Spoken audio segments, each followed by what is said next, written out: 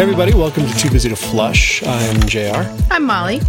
And we are a married couple with 4 children. You omitted happily today. Usually you say happily. Do we have things we need to discuss? No, I just didn't feel like we're happily married. If we weren't happily married, we probably wouldn't be doing a show together. There's true. That. So, but we also aren't afraid to admit that we have conflict. Yeah, and I also omitted our children's ages. So if this is your first time joining us, we have 10, 8, 6, and 2. Almost 10, 8, 6, and 3. Almost 10, 8, 6, and 3. Yep. And yeah, so... if you are not first joining us and you were here last week, you'll know that our 2-year-old, who will be 3 in less than a month, decided to start pooping on the potty for the first time after terrible constipation from fear of pooping on the potty, and that trend has now continued. We're now at a week of her doing it. She's excited about it, too. She is excited. She tells everyone. These are not the type of pictures that you can post in a public forum, but I have sent to Addie and to Grandma Kitty. Did I send it to your parents, too? I think I sent it to your parents, too. Oh, probably. One picture of Faith just grinning from ear to ear next to her little turd that she deposited in the toilet right before she flushed it. Usually I can't verify what she's actually done, because now every time she goes to the bathroom, she tells me she pooped and she peed, because she gets 3 M&Ms currently for a poop. And she flushes and claims that she doesn't need help wiping before I can get to it to verify. Oh, that's funny. So the whole trust but verify is out the window right now. It's just piles of chocolate for the 2-year-old who is potentially soon out of diapers. It's going to be amazing. Wow. I know, moment of silence, because it's really hard to imagine almost the first time in 10 years without diapers. There was a brief moment between Elise and Faith. Elise was potty trained for about 6 months before Faith was born. But otherwise, Titus was born in December of 2010. 2010. We're talking about 11 years now of diapers. It's a lot of diapers. Continuously. It is a lot of diapers. Did you guys know that the average, depending on how expensive of a diaper you use and how early you potty train, the average kid, you spend $2,000 to $4,000 on diapers throughout their diaper using. I used cloth for the first 2. Yeah, you used cloth, Glucovery and stuff. Was it worth it? Would you do it again?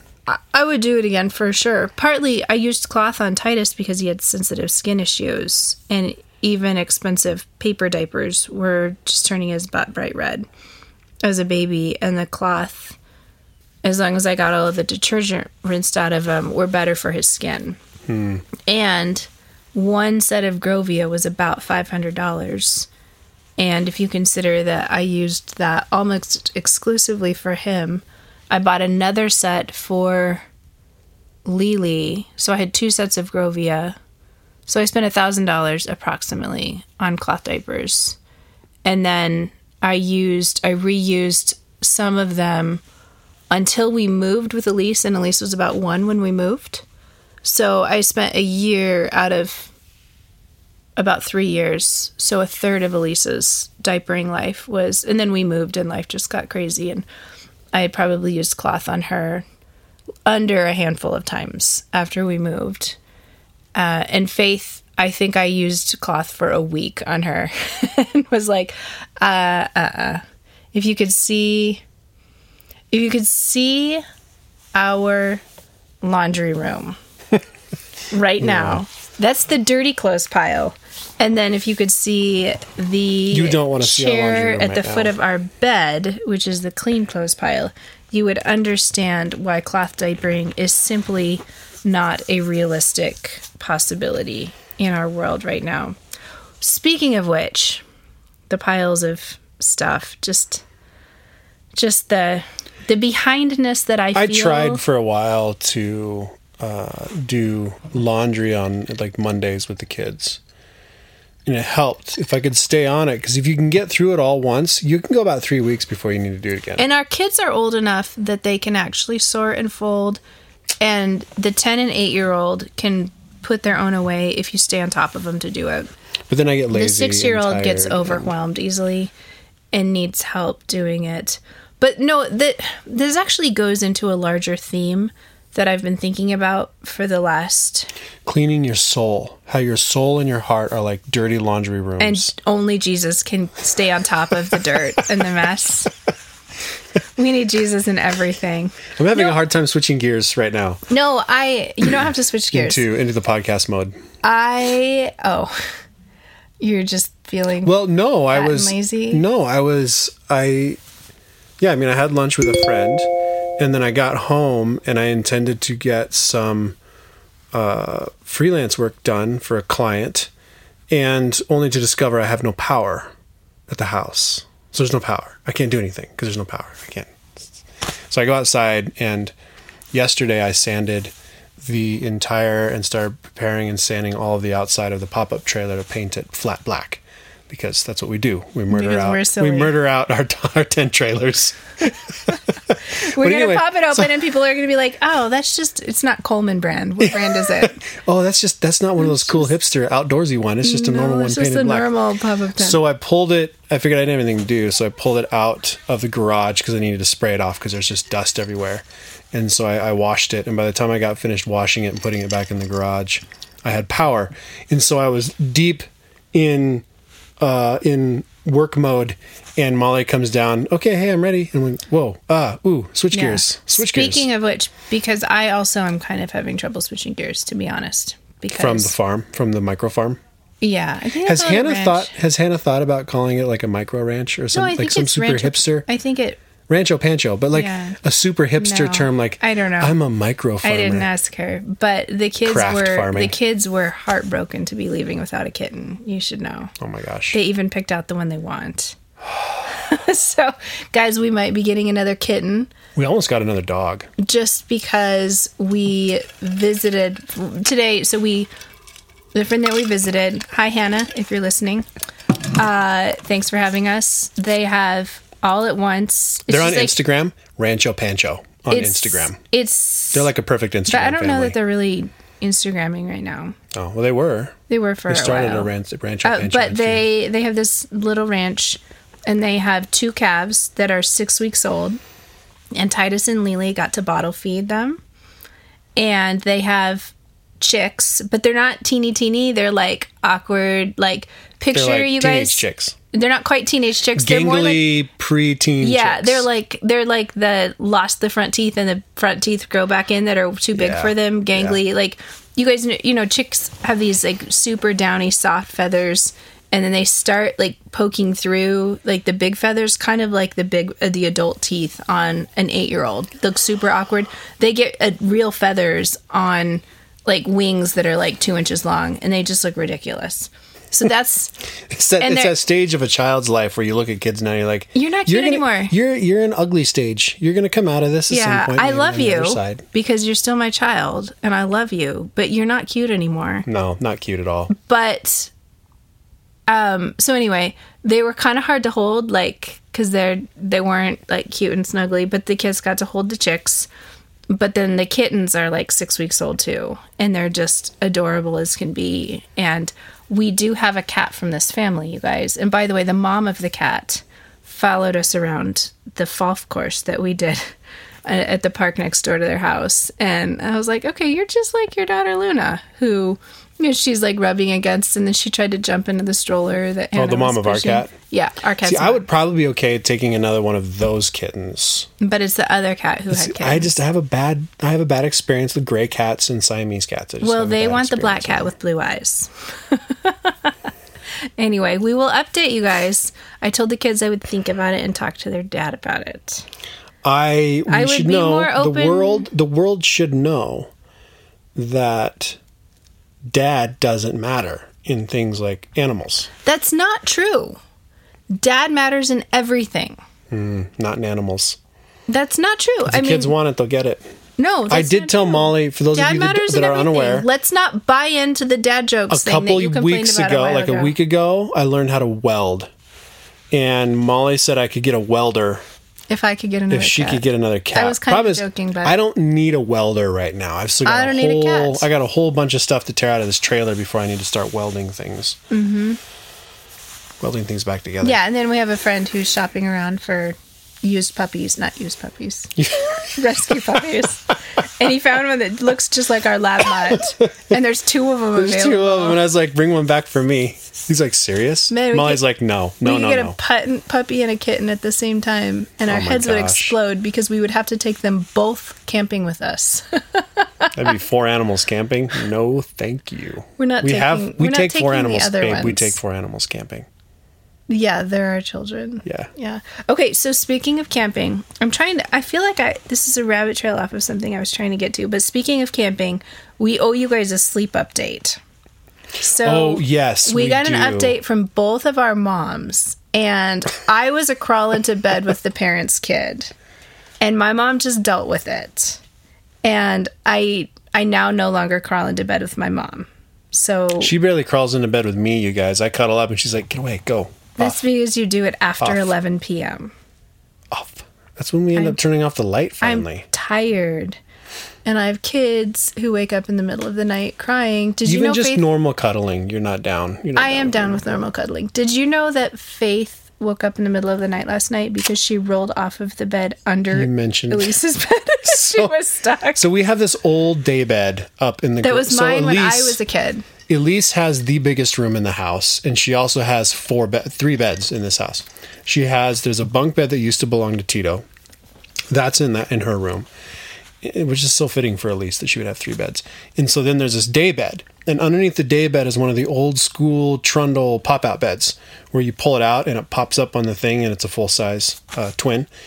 Anyway, so a lot of times Elise will just bounce around bed from bed to bed to bed like Elise does. She likes to pull the trundle out. Or sometimes she'll sleep under the bunk because it's got a little fort. Oh, yeah. She'll sleep under it, yeah. So anyway, Faith has been sleeping on the pull-out trundle bed. Sleeping is a loose term. Faith is 2, you guys. And Faith, our girls were talking about having sleepovers and slumber parties, which is a conversation we could have separately from all of this because we're not big on sleepovers. We're camping practice right now, you guys, with these girls. So our girls, Lily, who is 8, was about to have her first sleepover with somebody else, but there was a judo tournament the next day, and I wanted her to have a good night's sleep. But we only have a few families that we would do sleepover with because we want to know what their family culture is like, how their protection, methodologies are, what their technology approach is, how much access their kids have to technology, things like that. And just really similar family cultures that we trust. So there's a couple families we would do sleepovers with, but our girls are also, you guys know Lily's the one who has had so much trouble sleeping. She is now permanently moved into Elise's room. She sleeps on the bunk bed in Elise's room. And once she acclimated to that idea, she sleeps just fine. Remember, she was the crying all night. I would have to snuggle with her, and she would fall asleep with a death grip on me. So the minute I tried to extricate myself, she would wake up and start crying again. So we're back now to her getting a good night's sleep. And Titus, who is 10, has acclimated to sleeping by himself in our basement. He still sometimes comes up to our couch because he just struggles with insomnia in general. And he takes a handful of different supplements. Somebody messaged me on Instagram. I can't remember who it was. So I'm sorry that I'm forgetting your name right now. I feel bad. Lee. I feel bad, Lee, because I can use my adverbs properly. So she messaged me asking, Hannah, you just responded to me, Hannah, 2 hours ago. Hannah asked what we give Titus, and I am not a melatonin person, you guys. I believe that supplementing melatonin makes your body stop producing it naturally. And so I try to avoid melatonin. Zerabes is a natural cough syrup company that Costco sells. They put melatonin in their nighttime formula. Highlands does not. And so I avoid Zerabes even though Costco sells it at Costco prices. But so Hannah messaged me. What I give Titus is we do Calm magnesium gummies because magnesium helps with sleep, and the magnesium calcium combination in the Calm gummies I buy at Walmart, because I'm now hooked on Walmart pickup, where you just place your order the night before and then you drive in and they put it in the trunk of your car. And it's amazing because you don't have to go shopping with 4 kids. You just have to let them listen to a podcast or something in the car while you wait for them to load your groceries up. So Hello Bello has a stress gummy that has an herb called ashwagandha in it. And that is an adaptogen, but it's an herb that's supposed to help with stress and sleep. And then I also give him an amino acid called L-theanine that I get at our natural food store. And it seems like I don't always have those on hand. Like Walmart has been out of the Hello Bello stress ones for a while. And so he just takes the other 2. But 2 out of 3 of those seems to be helpful to him. Plus, we use a breathing app called Respire that teaches deep breathing that actually helps. You use your nose, not your mouth, when you're breathing in and out. And that is helpful also. So anyway, Titus seems to be doing okay. Lily is sleeping in Elisa's room. She's doing okay. Oh, the other update, your mom, JR, said that JR used to sleepwalk, which we have not dealt with in any of our kids. We deal with Elise has night terrors, and Titus had them when he was in preschool also. Elise is 6 now, so it's lasted longer for her, but she's a more intense child, so it's not super surprising. But she, now maybe once or twice a week, between 10 and 11, she wakes up screaming. She doesn't actually wake up, though. She's just, if you guys haven't experienced a night terror, it's really unnerving. They act like they're awake. Their eyes are open. But for Elise, she can't talk. She babbles. She doesn't say coherent, even words. And she babbles. The only way we can get her to stop screaming is to force her to drink water. And somehow that sensation of drinking water wakes her up enough that she stops screaming, and she'll eventually settle down and go back to sleep. But poor Elise can never have a sleepover at somebody else's house until she stops with the night terrors. We're barely going to make it through camping season. Yeah, because it seems like things that disrupt her sleep also trigger the night terrors. Anyway, disrupt all of us. Anyway, JR sleepwalked. We haven't dealt with any of that yet. We just got everyone recalibrated to sleeping, and Faith is like, I want to sleep over with my sisters. And she's so used to sleeping in her own room. And she takes naps, so she doesn't go to sleep super. She takes long naps, so she doesn't go to sleep super early. But if we put her by to bed... super early, meaning before 11:30 at night. No. It's usually about 10 when she falls asleep. No, it's later yes, than it that. is. No, it's not. No, later than that. We put her to bed at 8:30 with everybody else. And she'll sit in her room and she sings and she bangs on the wall and she plays and she talks to herself for several hours. So we know that putting her to bed with 2 sisters in the room is going to be problematic. Some nights she says, I promise I won't talk. And that lasts less than 45 seconds. It's not even a remote chance of success ever. Every night there's no chance of success. But I've been moderating it with, sometimes I say, the next time you talk, I'm putting you back in your own room. And she cries, and I have to carry all of her bedtime stuff because she has a special baby and she has to have the exact same pillow. And she has 2 muslin blankets that she calls her ninis that she has to sleep with. And so I carry all of that back into her, and her water bottle, special water bottle. All that has to go back into her own room with her. And then she cries some more, but she has to sleep in her own room as a consequence for keeping her sisters up. And a couple nights, Lily can fall asleep over her, but Elise can't. So a couple nights I've put Elise to bed in our bed, which you don't like, but it's just so she can fall asleep. And then sometimes I carry her up and put her in her own bed while Faith is still awake, but at least she's asleep enough that she can manage it. But the reason, you guys, it's a stage. We're out of diapers, now we're into sleeping. But the reason we're persevering with this is because in less than a month, we're camping for like a week and a half in this pop-up where 6 of us are in one small space. And maybe Bring earplugs. Maybe within the span of this month, Faith will settle down and go to sleep in the same space as her sisters. So it's training now for camping because Mama needs to sleep. That's an important part of family health and function. Part of camping. No, we did pretty well. We did really well on our 4-night, 5-night trip last year. That's because you and I were sleeping in a different tent. And we'll still have a different tent. We have the pop-up, but you'll still have that other tent. I might have to have me and Faith in that one. So, why do you have to sleep with Faith? Why can't you sleep with me and Faith can sleep with the kids? Because Faith will keep the kids up. It's the separating Faith from everybody else that's the issue, not the separating. Let's leave her home. Me from everybody, right? Oh, she's the stinking cutest. She's so stinking cute, and as our last, she's pretty funny. She's hysterical, and I continue very much inching my way through the book, Raising the Challenging Child, and this last chapter that I've been listening to, they've been talking about the importance of humor in connecting with your kids. And Faith has just developed this funniest sense of humor.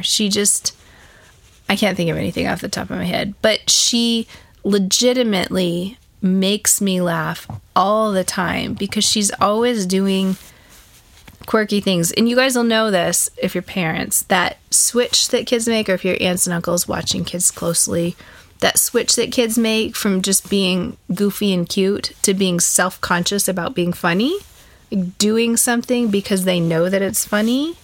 And Faith is full on. She can make the entire family erupt in laughter by goofy things that she says, or goofy things she does, or the way she puts clothes on and says, do you like my hat or something? And she's very aware at how funny she can be. And I like being able to revel in that. But I've been appreciating in the Raising the Challenging Child how an author of this book works at like a treatment center for troubled kids. And so these techniques that they're talking about and the way of approaching kids is they developed them for troubled kids in a treatment home, residential treatment home setting. But then all of the counselors that work there are like, this actually works really well at home with my own kids too. So they wrote the book for the whole spectrum. And they're just talking about the importance of humor. And I've been trying to very deliberately, first of all, diffuse. It doesn't seem to work with 8-year-old Lily, humor. Like if she's upset and you try to make her laugh, she gets really mad. Yeah. Like this morning, she wasn't getting her way with the Magna-Tiles and tried to make her laugh. Didn't work.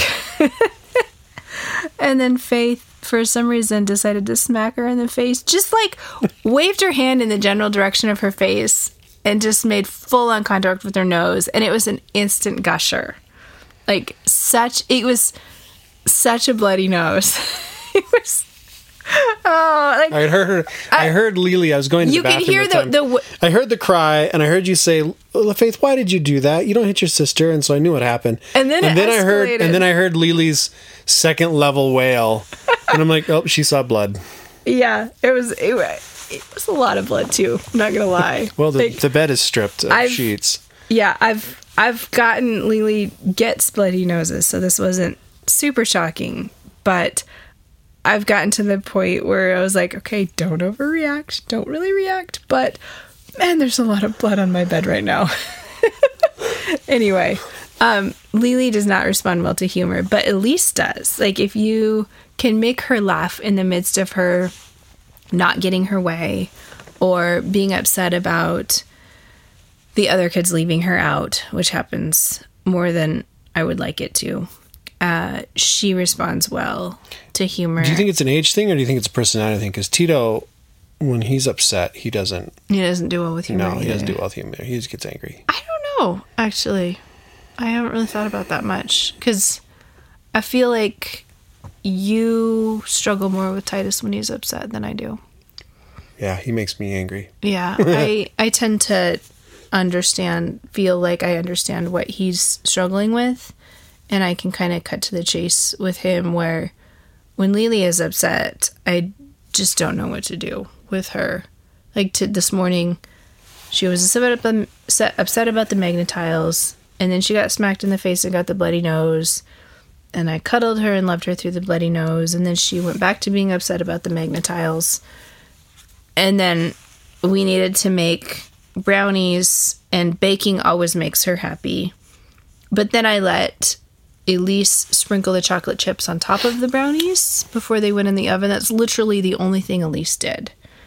And Lily spiraled back down into angry and upset. And I was at a loss then. I was out of the...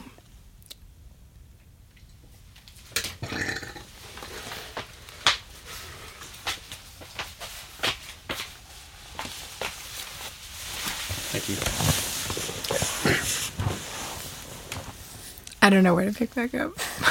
I was at a loss then. We were talking about... I was at a loss. I didn't know how to move forward with her.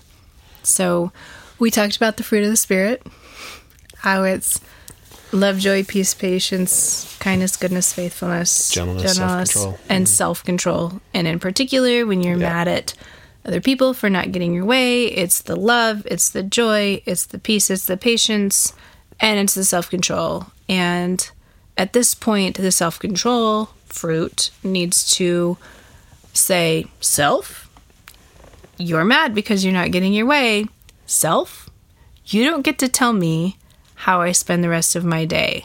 I, being controlled by the Spirit, am going to take charge here and live out the other fruit of the Spirit. And it didn't really work. I'm not gonna lie. It ended up in go in the other room and start your math. But anyway, you guys, I'm gonna have JR link in the show notes word. A YouTube video that is a song about the fruits of the Spirit, because I have struggled my entire life with memorizing the fruit of the Spirit. And there is a YouTube video that just is so silly. It's like, the fruit of the Spirit's not a coconut. The fruit of the Spirit's not a coconut. And, all these things. The fruit of the Spirit's not a banana. The fruit of the Spirit's not a cherry. And I can never remember which one's first. And I actually bet Titus 25 cents once which one came first in the song, like cherry, banana, or coconut. And he won the bet. Which it was like a couple of years ago. And he still reminds me which one came first. But the important part is I can now remember all of the fruit of the Spirit. I can't remember if they say coconut, cherry, or banana first. But I can remember love, joy, peace, patience, kindness, goodness, faithfulness, gentleness, and self-control. I always forget the ones in the middle. Let's go love. I know, kind of like with the Ten Commandments. I could never remember the Ten Commandments until... I don't remember them in order. I do now because I've worked on them with the kids so much. And the first five we could kind of get through. And then it was like, I don't know. And then we just made this chant, like, murder, adultery, steal, lie, covet. Murder, adultery, steal, lie, covet. And now our kids are young enough, they don't really know what adultery is. But they can say murder, adultery, steal, lie, covet. And they also, be a Viking. 10 Commandments. I don't know how long we've been talking about random stuff. We haven't really gotten into meat yet today. The one thing that I had... 30 minutes. We're about a half hour in. The one thing that I had on my really want to talk about today is... Funny, is it two Hannahs that I've been... It was Hannah that I just got a message from. And then... Hannah, you've been hanging out with today. Hannah, my homegirl, I think she's in Georgia. And I told her I just met you and I love you. And I was like, that was a reference to Up. That wasn't me just being super weird. Thankfully, she was like, I got that. But she's a newlywed. And I was like, listen, I want to talk about Dave Harvey's message, God's Mercy in My Marriage. And this is on Instagram. She's messaging me and she's like, yeah, you've referenced it. I listened to the talk. And I was like, shoot, we've only been podcasting for a year and I can't remember what we've talked about.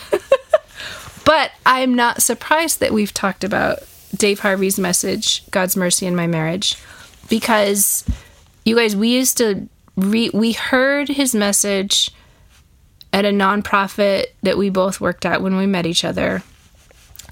And he's given it. It was not unique to that. It's a talk that is available on YouTube in a couple of different forms.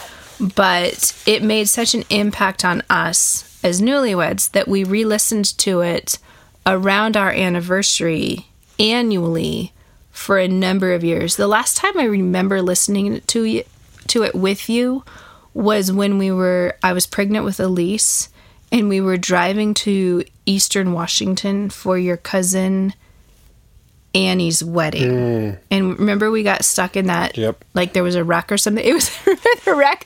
We passed a toilet in the middle of the road. Yeah. It was that house or something that was like a house had fallen off a trailer and like basically blew up on the road. A whole house, as they do sometimes. And it was pieces. Yeah, it was such a mess. We sat for several hours in Eastern Washington on the interstate, and the clock was ticking for us to get the wedding on time.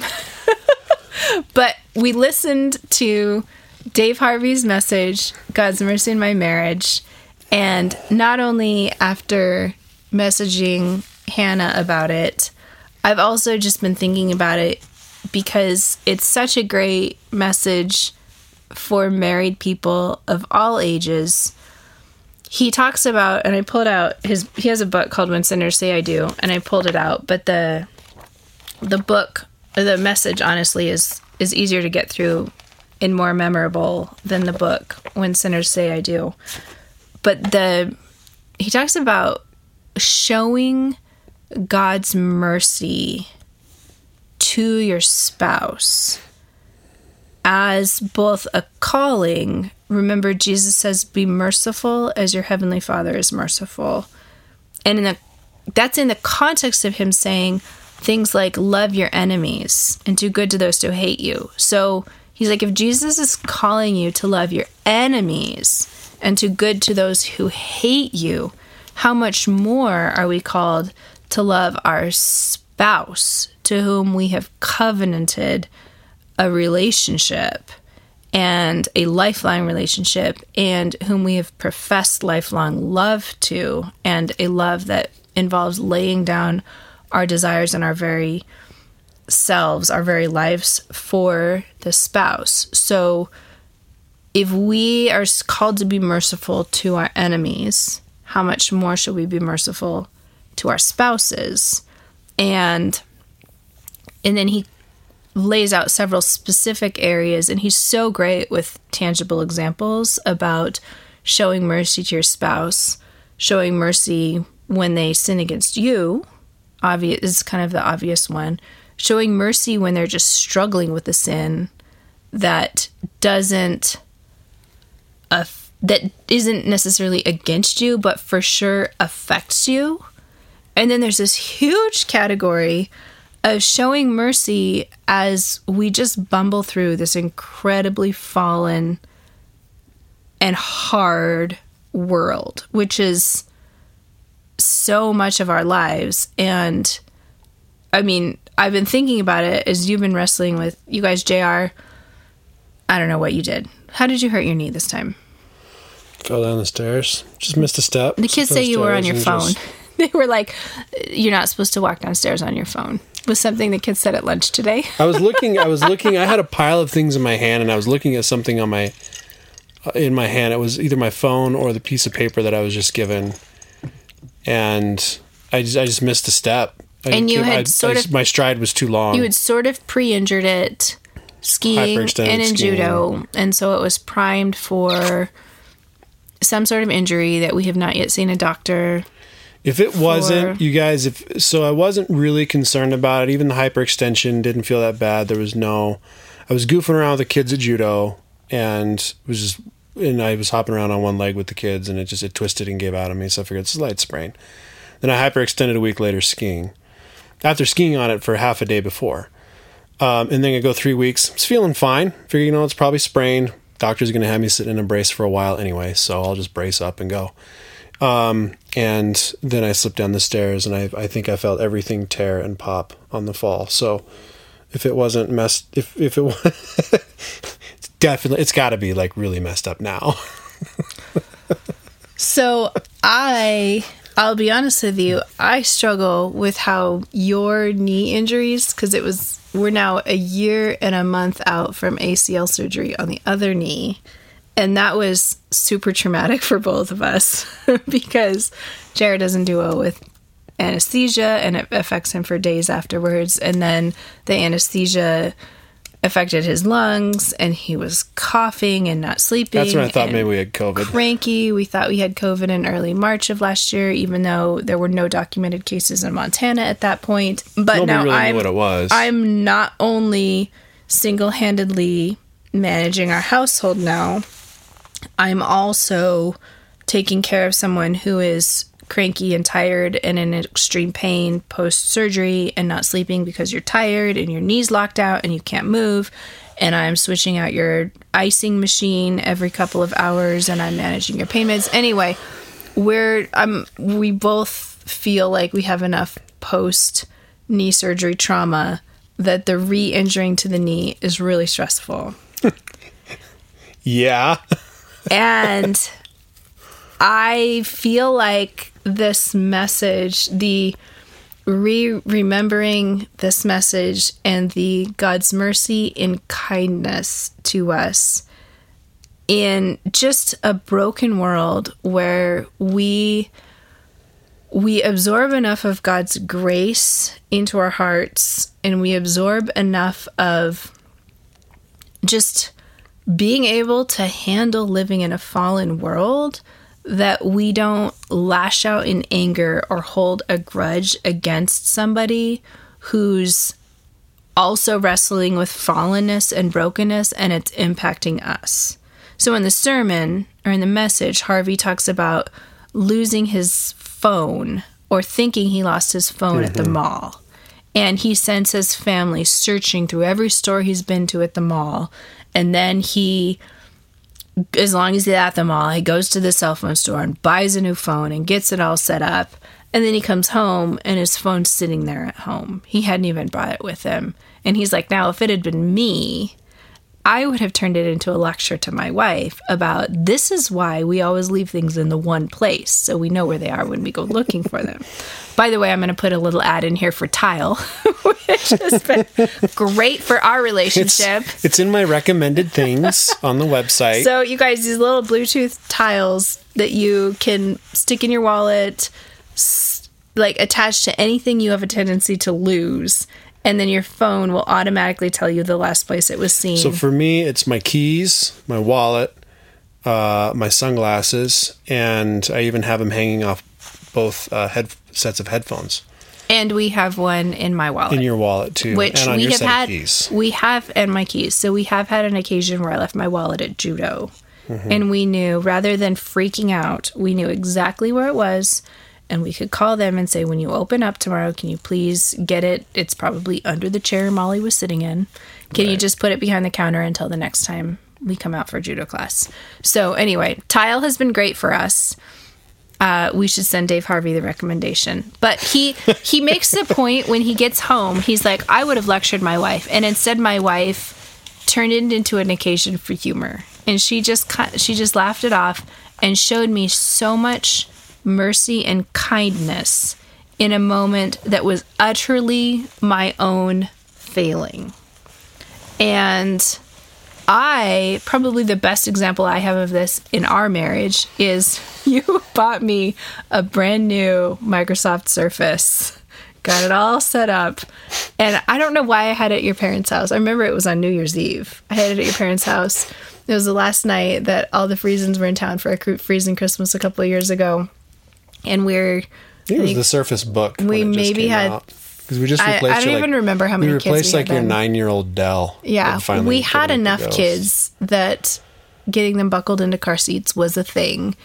And you guys, I left it on the hood of the car, and it was dark out. And we didn't realize it had been left on the hood of the car until we were home and the kids were in bed, and I went to look for it, to open it up, to finish. I was probably trying to write a blog post or something, and back when I thought I had time to write things, and realized, doing the mental backtracking, I am, text your parents, it's not at their house. Okay. 98% confident that I left it on the hood of the car and it fell off somewhere between their house and our house, which is like a 10-minute drive. And sure enough, you hopped in the car and it was in a snowbank, on an outside corner. So if Molly had left it on the passenger side, we'd turned a corner, and it was like a disc. It like when you throw a card, it just stuck right in the snow. It was just sitting there in the case, in the neoprene case. It was totally fine. No, it wasn't. The screen was completely shattered. Was the screen shattered? The screen was shattered, and it was that's right. I sent it in to get it. Yeah, it was a touch screen, which rendered it completely useless. Yeah, the memory was fine, but the screen was completely destroyed, which means that my negligence had destroyed literally a brand new Surface Book. And you guys, JR, rather than lecturing me or freaking out at me, was like, "Well, this is why we get the insurance," and it was fully insured, which I'm extremely grateful and humbled for. It's also extremely humbling to think really highly of yourself and then do something really stupid like that. Really humbling. Well, I wish that I could keep that trend, but then Elise apparently dropped my iPad. Your iPad that I just got you at Christmas, and cracked the screen. We don't have insurance on those because they're older almost, generation iPads. Yeah, and almost disposable at that price. But still, it's less than. And then you dropped your phone in the parking lot, but we have insurance for that. Yeah. Anyway, so let's go back. Let's go back to the Surface Book.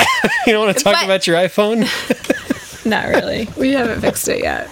It was like 2 days after she gets it. It literally was. You guys, the backs of the new iPhones are glass. Who would have guessed? You can drop your iPhone and pick it up and be super relieved that the screen is okay.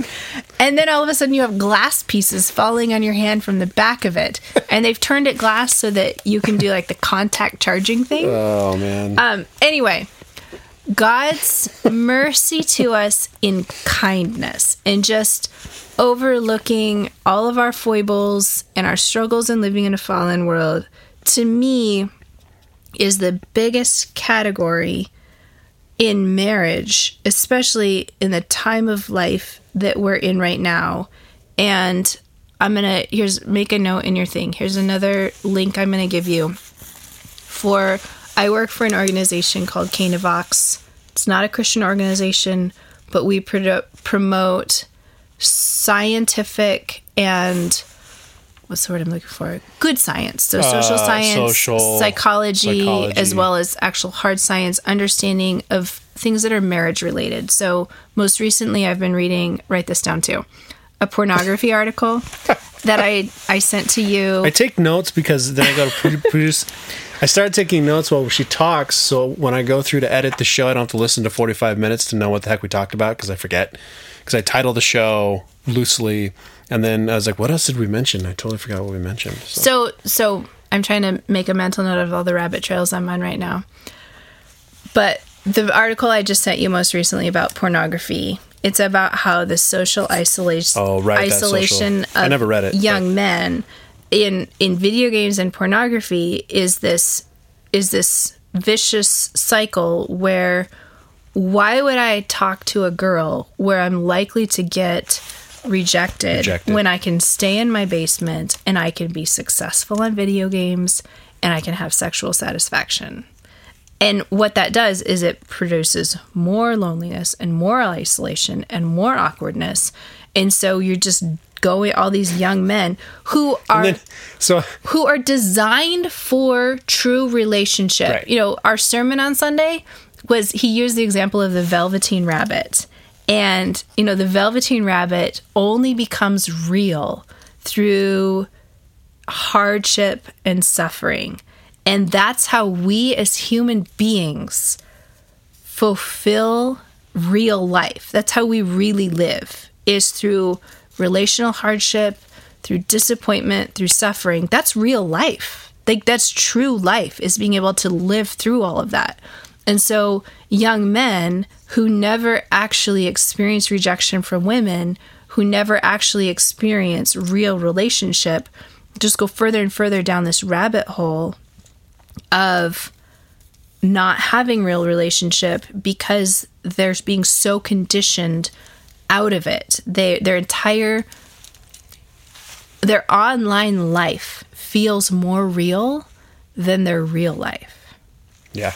And but also, so the hard science part of that is when you are pursuing sexual satisfaction through pornography, it actually rewires your brain. And MRIs can prove that there are physical rewirings taking place in your brain. So I'm trying to backtrack to where was I going with this? Were you going to use your water rivulet analogy? No, I wasn't. I work with Canavox Hard Sciences. I should be taking notes of Molly's rabbit trails. Of where I'm actually trying to go with this. What's the last thing I told you to write down?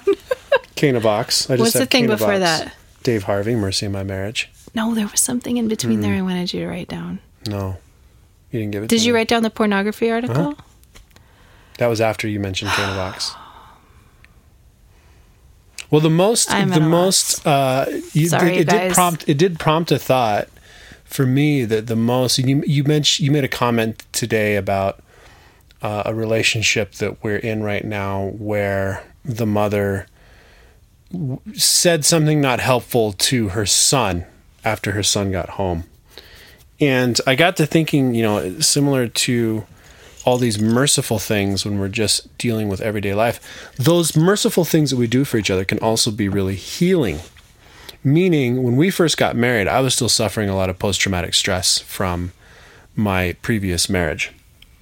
And so there were certain things that neither Molly and I would have any control of that would trigger a mental spiral of some sort with me. Like, the nearest I can describe it is I would get stuck in an ever downward spiraling loop.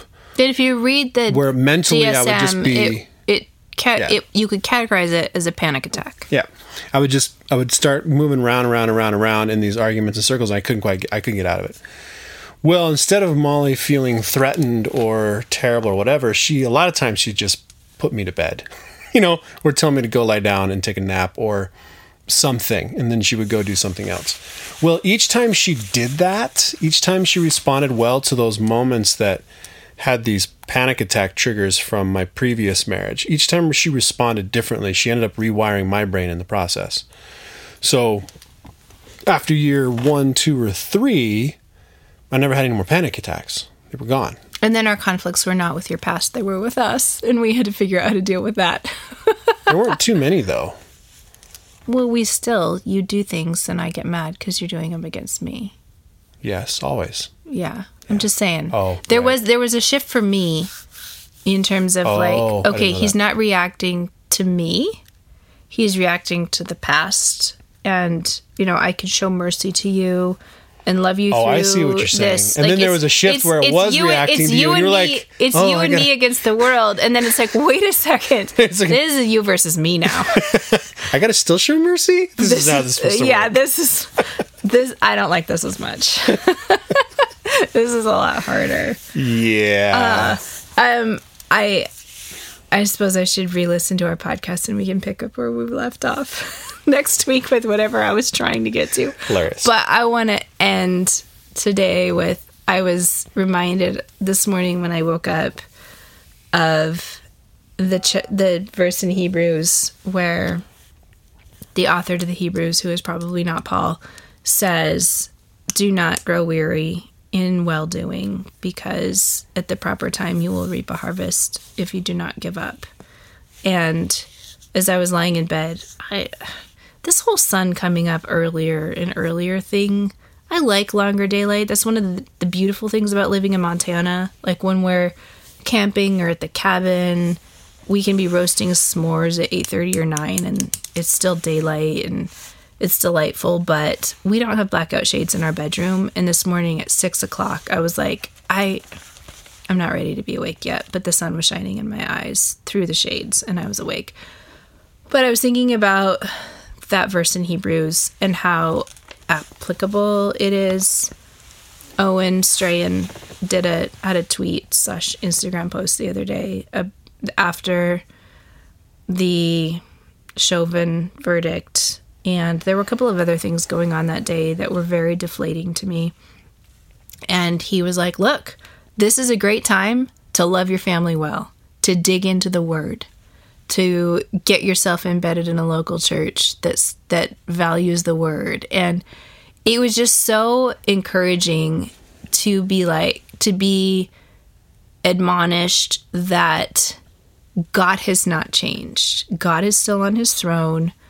And you, in your little micro world, make a difference by being faithful and by trusting God with your family. So can you change all the craziness going on in the world? No. But can you sing the doxology when you put your kids to bed? And does that actually make a tangible difference? Yes, it does.